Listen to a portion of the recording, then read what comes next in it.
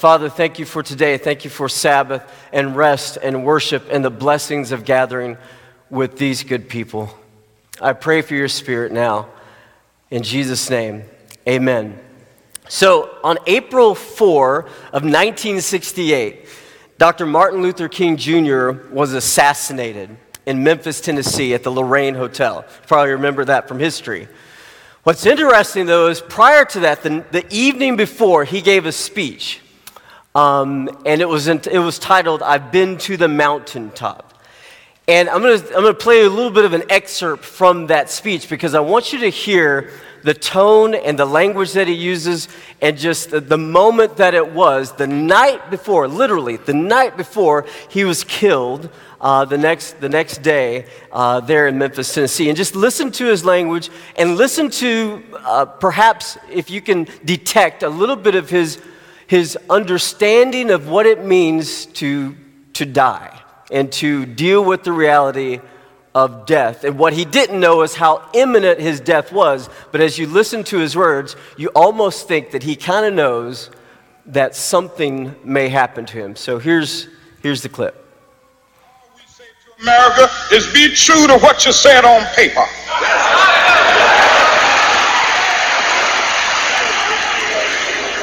If I lived in China or even Russia or any totalitarian country, maybe I could understand some of these illegal injunctions. Maybe I could understand the denial of certain basic First Amendment privileges because they haven't committed themselves to that over there. But somewhere I read of the freedom of assembly. Somewhere I read of the freedom of speech. Somewhere I read of the freedom of press. Somewhere I read that the greatness of America is the right to protest far right.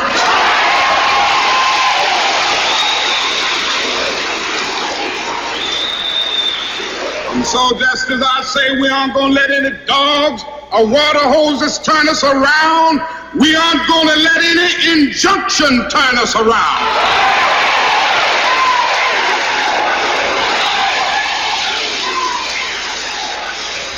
Well, I don't know what will happen now. We've got some difficult days ahead. But it really doesn't matter with me now because I've been to the mountaintop. I don't mind. Like anybody, I would like to live a long life. Longevity has its place. But I'm not concerned about that now. I just want to do God's will. And He's allowed me to go up to the mountain. And I've looked over and I've seen the promised land. I may not get there with you, but I want you to know tonight that we as a people will get to the promised land.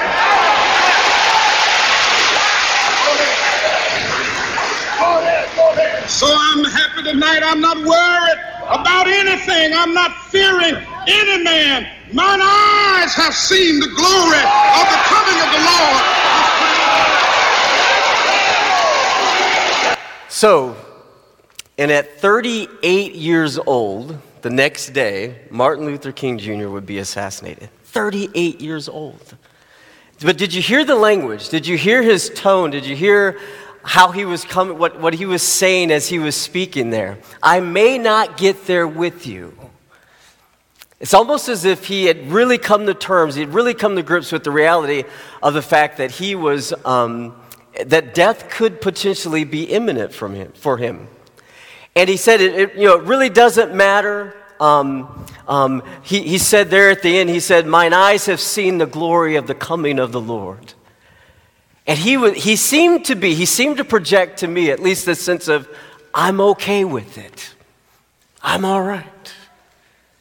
His perspective was that, this is reality. This is life, and the truth about life is that there is death. And my death at 38 years old, that's actually very disturbing to me. I don't know that I've ever spent the time to think about at what age Dr. Martin Luther King was when he was assassinated. 38 years old. So, let's go to the New Testament now with Paul. And I want you to hear another perspective from someone who wrote a good portion of the New Testament, and that's the Apostle Paul. And you'll find that in Philippians chapter 1, verses 18 to 21. And I want you to listen for similarities between what Dr. King says and what Paul says in their perspective on death and the potential for resurrection and life beyond the grave, all right? And so here's the context for Paul. Paul is in prison. He's under house arrest in Rome. Death is potentially imminent for him too. He is facing a trial and possible execution, and he's under a crazy emperor, and it's very likely that he could be cut down as well. Hear Paul's words from Philippians chapter 1, verses 18 to 21, and listen to these words. It says this, "But what does it matter?" Sound very similar to Dr. King. But what does it matter? The important thing is that in every way, whether from false motives or true, Christ is preached. And because of this, I rejoice, even in the midst of potential death. Yes, and I will continue to rejoice, for I know that through your prayers and God's provision of the Spirit of Jesus Christ, what has happened to me, he's in prison, will turn out for my deliverance. Listen to this, verse 20. I eagerly expect and hope that I will in no way be ashamed, but will have sufficient courage so that now as always, Christ will be exalted in my body, whether by life or by death. And then he says in verse 21, this is the kicker right here. It says, For to me to live is Christ, and to die is gain. Wow. And ultimately, we know that Paul would suffer and he would die for his faith. But it's these words right here that help us to sort of see what his perspective was and what the Bible's perspective is and what every believer's perspective is and what every Seventh-day Adventist Christian's perspective should be about the reality of death and ultimately the reality and the truth about resurrection. That though we may die, and though this time in this life may be cut short, it may be 38, it may be younger, it may be older, but as a believer operating from the perspective of what Scripture gives us, we understand that this life is this life, and God bless us for the years that He gives us, but should it be that we not live very long, or if we live very long, at the end of the day, we know that there's something else. We know that there's something more. But in the meantime, we're going to live for God. To live is Christ, to die is gain. How can he have such a perspective to think that to die is gain? Come on. Everyone, I mean, in our culture, in our world today, if you die, that's it. I mean, there's grieving, there's heartache, there's sorrow, there's so much that we miss out on. But in the mind of Paul and obviously potentially in the mind of Martin Luther King Jr., they saw that there was something more and something greater even beyond the grave. That this life wasn't the only thing that mattered. Powerful stuff. Paul would go on in 1 Corinthians chapter 15, verse 55. Paul would say this, and it gives us a little insight into his perspective and his attitude about death. In 1 Corinthians 15, 55, he says this, Where, O death, is your victory? He says, Where, O death, is your sting? I mean, that's got to take a pretty bold dude to mock death. I'm going to go ahead and get in your face, death, and tell you, you got no power over me. What a perspective. What deep conviction it is to have very little regard for this life. That doesn't mean you're reckless. It doesn't mean that you have a death wish. But it means I have very little regard for this life because I know that there is a life to come that is far greater. Wow. What would give them that perspective? What would have them understand death and resurrection in this way? We'll get there. But I want to put up on the board the actual SDA fundamental belief number 26. So it's all official. You're going to get to read it. And we won't be able to dissect everything in it. But we will get to read it together. You can see it up there. And just follow along with me. So this is SDA belief number 26, death and resurrection. It goes like this. This is the Adventist perspective on death. The wages of sin is death, but God, who alone is immortal, that's pretty key, will grant eternal life to his redeemed. That's a great promise. Until that day, death is an unconscious state for all people. When Christ, who is our life, appears, the resurrected righteous and the living righteous will be glorified and caught up to meet their Lord. The second resurrection, the resurrection of the unrighteous, will take place 1,000 years later. Right, so that's sort of the whole teaching, that's the whole belief in a nutshell. We'll try to pull some things out of there. I won't be able to get to everything, but we'll try to do the best that we can. So the best reference point, or the best reference we can go to, I believe, would be to see what Jesus' perspective is on death and resurrection. And we'll find that. And here, by the way, let me interject here. Here's the thing with our whole series. We have these frames, as you can see, we're called frames. And ultimately, what we want to do is make sure that as we study Scripture and as we understand these fundamental core beliefs of the Adventist Church, that there's a picture that emerges in each one of these frames. And that picture and that image is of Jesus and the gospel. We're praying, we're trusting, we're believing that if I do my job right, Pastor Jeff does his job right, and first and third, at the end of our series, you will have, the spotlight will be on Jesus and the gospel and the character of God and who, the character of Jesus and who he is and what he was all about. If in fact we teach a doctrine and it does not bring you clarity about Jesus and who he is and what he does, we have failed you miserably. All right? So, we're going to go to Jesus. We're going to look at his perspective on death and resurrection. You go to John chapter 11. Now, you remember a guy in the Bible by the name of Lazarus. Lazarus was a friend of Jesus. Mary and Martha were his sisters, and Jesus and the whole family were friends. And Jesus would spend the night and eat their food, and he was just a regular companion and friend to this family. Well, Lazarus became sick and died. And as you might imagine, that was a very difficult thing, especially for his sisters to handle. And they would grieve and they would weep and they would mourn, but they also knew that Jesus was their friend, and they believed that if Jesus had just been there, Lazarus could have been saved. What they failed to understand is that Jesus also has a handle on things, even in the midst of death. And so let's go there, and we'll get a little bit of an idea of what Jesus' perspective is on death and resurrection. John 11, verses 11 through 15. Verse 11, it says, after he had said this, he went on to tell them. Jesus is talking to his disciples before he goes to see Lazarus in the tomb. After he had said this, he went on to tell them, our friend Lazarus has fallen asleep, but I am going there to wake him up. His disciples replied, Lord, if he sleeps, he will get better.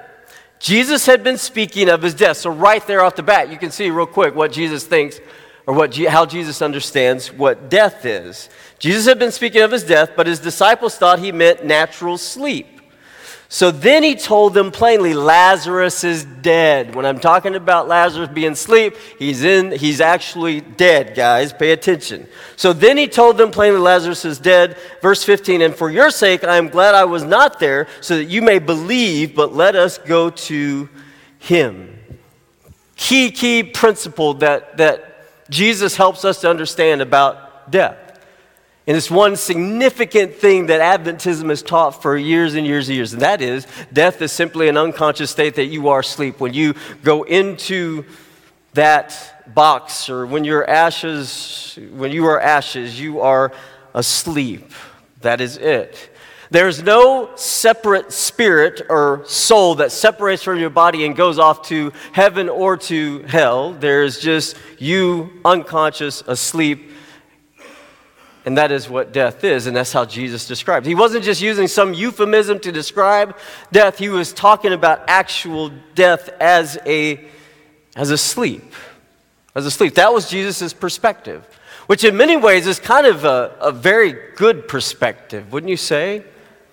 That death is just sort of this rest. Now, I know y'all like sleep. Who likes sleep? Okay, who's sleeping right now? No. Don't answer that. Don't answer that. I'm going to pray for you. All right. But sleep, there's nothing like sleep. It's good for your health. It's good for your soul. When you don't sleep well, you become this terrible, rude person, right? You do. Just ask your family when you haven't gotten any sleep, right? So what a beautiful imagery, what a beautiful picture that Jesus paints is that death is a sleep and we go to a rest and we're not tortured and we're not in pain. We're just at peace. We're at rest and we sleep.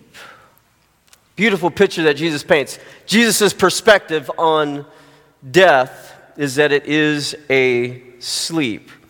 Jesus continues.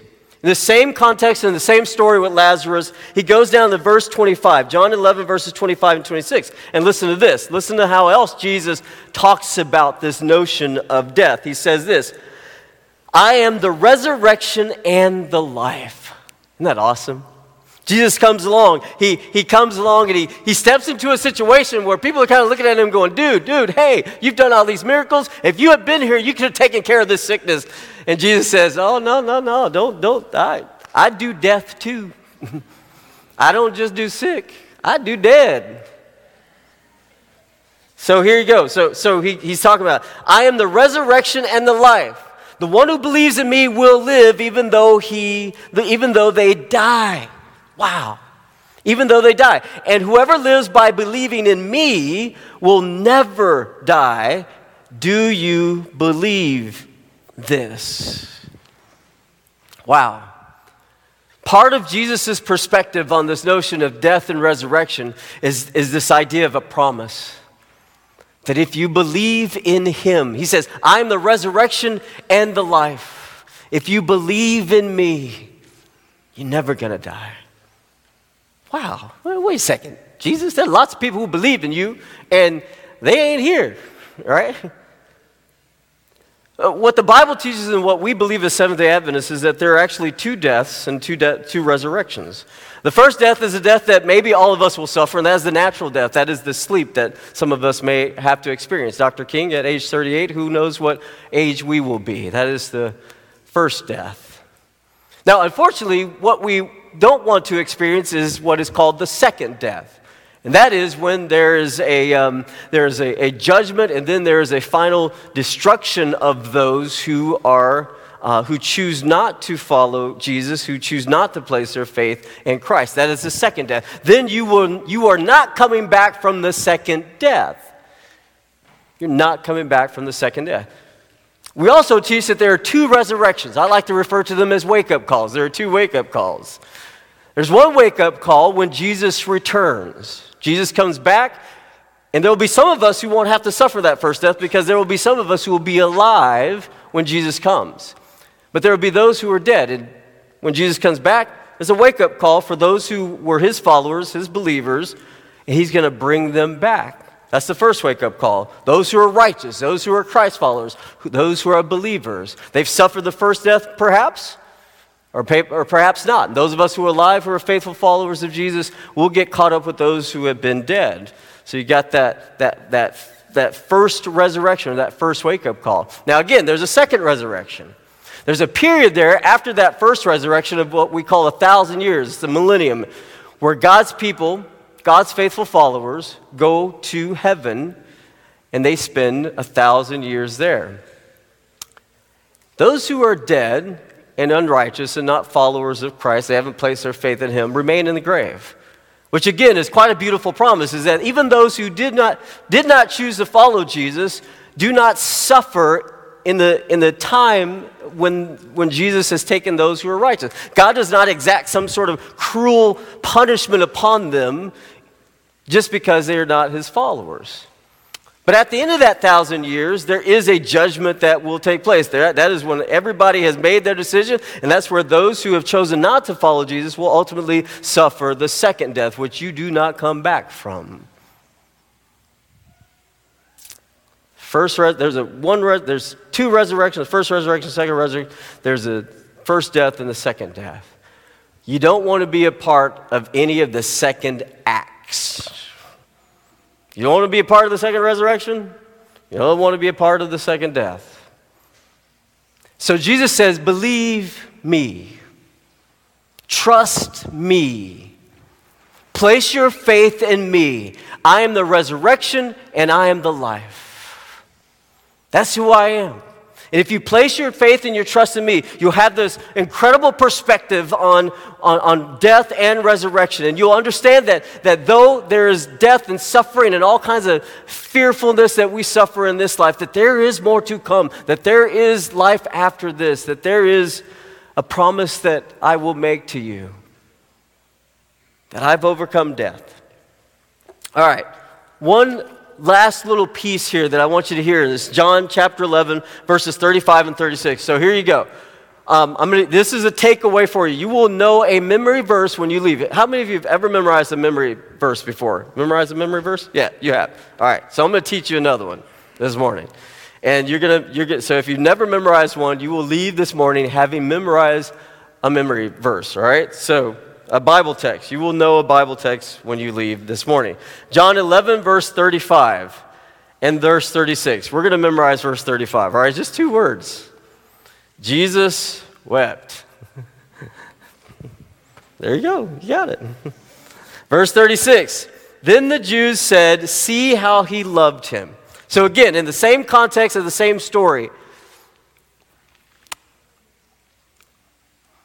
Lazarus' sister comes to Jesus and takes him over to the tomb. Takes Jesus over to where Lazarus is buried, and the Bible says that Jesus wept. Your memory verse. That tells you something about Jesus' perspective on death and resurrection. That Jesus himself, the one who called himself the resurrection and the life, would weep. Does that tell you something about how God identifies with our own pain and brokenness? It doesn't say that Jesus he just sort of jots up to the place, I'm the resurrection and the life. Everything's going to be good because I'm here, right? And I think Jesus does that in order to identify with you and me because we know the sting of death. You know the grief that you feel when you lose somebody that you care about. It's the same grief that this little Alexis, this young teenager, is having to suffer through right now because she was there when it happened.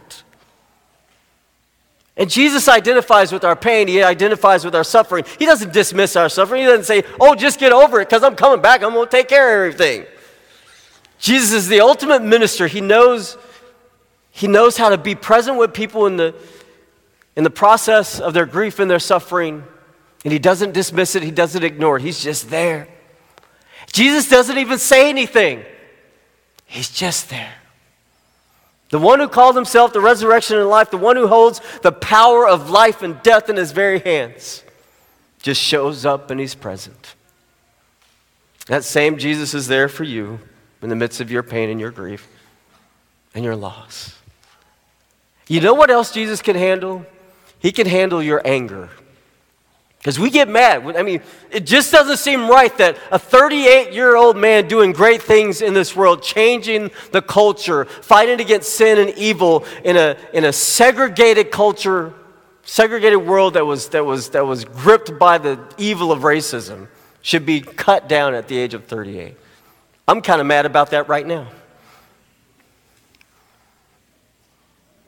So it says, the English version doesn't capture it very good here, but these passages here where it says that, it talks about how Jesus loved Lazarus in this whole section where Jesus is standing there at the tomb and he doesn't say anything. But the original language says that he quaked with anger. Wow. Jesus quaked with anger standing in front of the tomb of his friend that he loved. Jesus grieved. The one who is the very epitome of life and resurrection grieved. I think he did that for us. I think he did that because he knows that we'll get angry. When there's loss and when there's death and when there's pain and there's sorrow, we get angry. And it says that Jesus quaked with anger. I'm glad he got angry. I'm glad he got ticked off. You know what? You know why else he got mad? Because he knows death is just this pesky little thing. It's like those silly little gnats that buzz around your head every now and then, right? You know, the stupid bugs in Florida. It's just pesky. It's an unwelcome invader. It's an unwelcome intruder because Jesus, this was never part of the plan. This whole death thing, this whole sin and that brings about death, that was never part of the plan. And Jesus is just irritated to no end, the same way that you are. But he promises someday it will all come to an end. And it'll all be over. In fact, that's kind of our hope. That's what keeps us going, right? That's what keeps us going.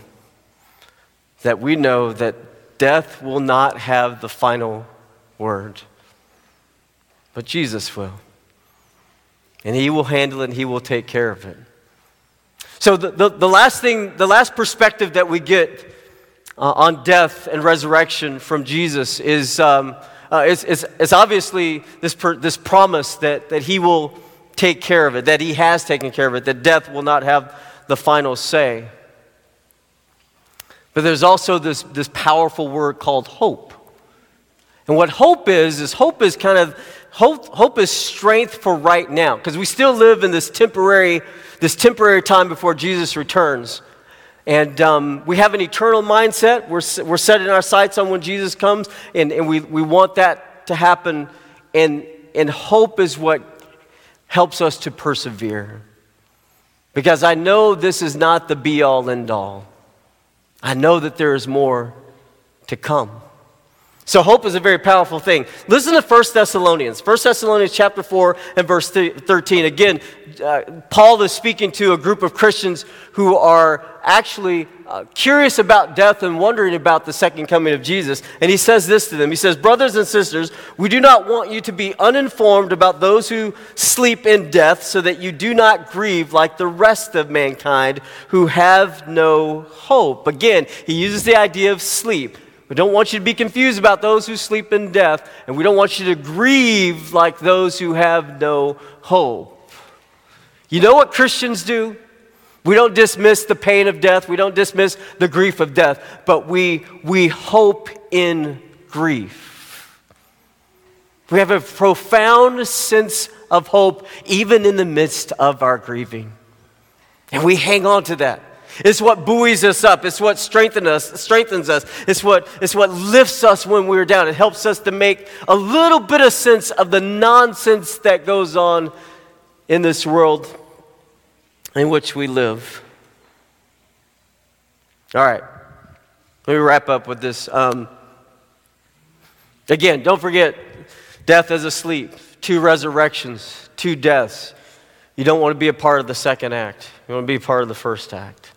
Those who are faithful, those who have adopted Jesus' perspective and understanding about death and resurrection, place their faith in him, believe in him, will be a part of life eternal. But until then, we hope. And hope gives us endurance. So I was with some friends on Thursday. And my friends are very health conscious and very active. He's a physician, she's a physical therapist. They're very active and healthy, almost annoyingly beautiful and healthy and trim and all that, all right? And they think I'm kind of healthy and fit and all that. I got them fooled thoroughly, right? So they're like, "Hey, you coming to town? Why don't we go work out at this gym? It's a new gym. It's got new stuff that you'll just love." And I'm thinking to myself, whatever, right? So they take me to this gym. It's called the Legree Gym. And they have these machines in the Legree Gym that are called Megaformers. Anybody done the Megaformer workouts before? Y'all are unhealthy. All right.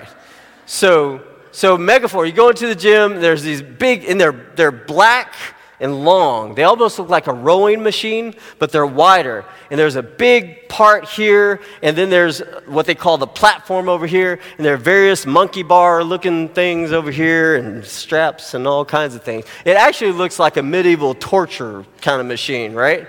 So it's a 45-minute workout, and I'm totally new, never done this before in my life. I get up on the Megaformer, and part of the platform, there's a platform, and then there's this other bigger part that's a bigger platform, but the bigger platform slides. That's very dangerous. And so you get on there, you do all these exercises and everything, and it's designed to strengthen your core.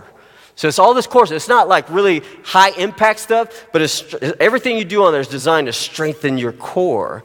And so after 10 minutes, I was pretty much dying. Yes. And one of the worst exercises is you got the platform that slides, and you got one that doesn't slide. It's stationary. But you get on there, and the crazy coach or teacher tells you to slide the slide out, and you got to like hold it in one of these squat kind of thingies. Y'all done the squats before? Well, try to have half of your squat sliding out, right? It does not feel good. He's like, hold it. You can do it. You can hold it for 30 seconds. I'm like, no, I cannot.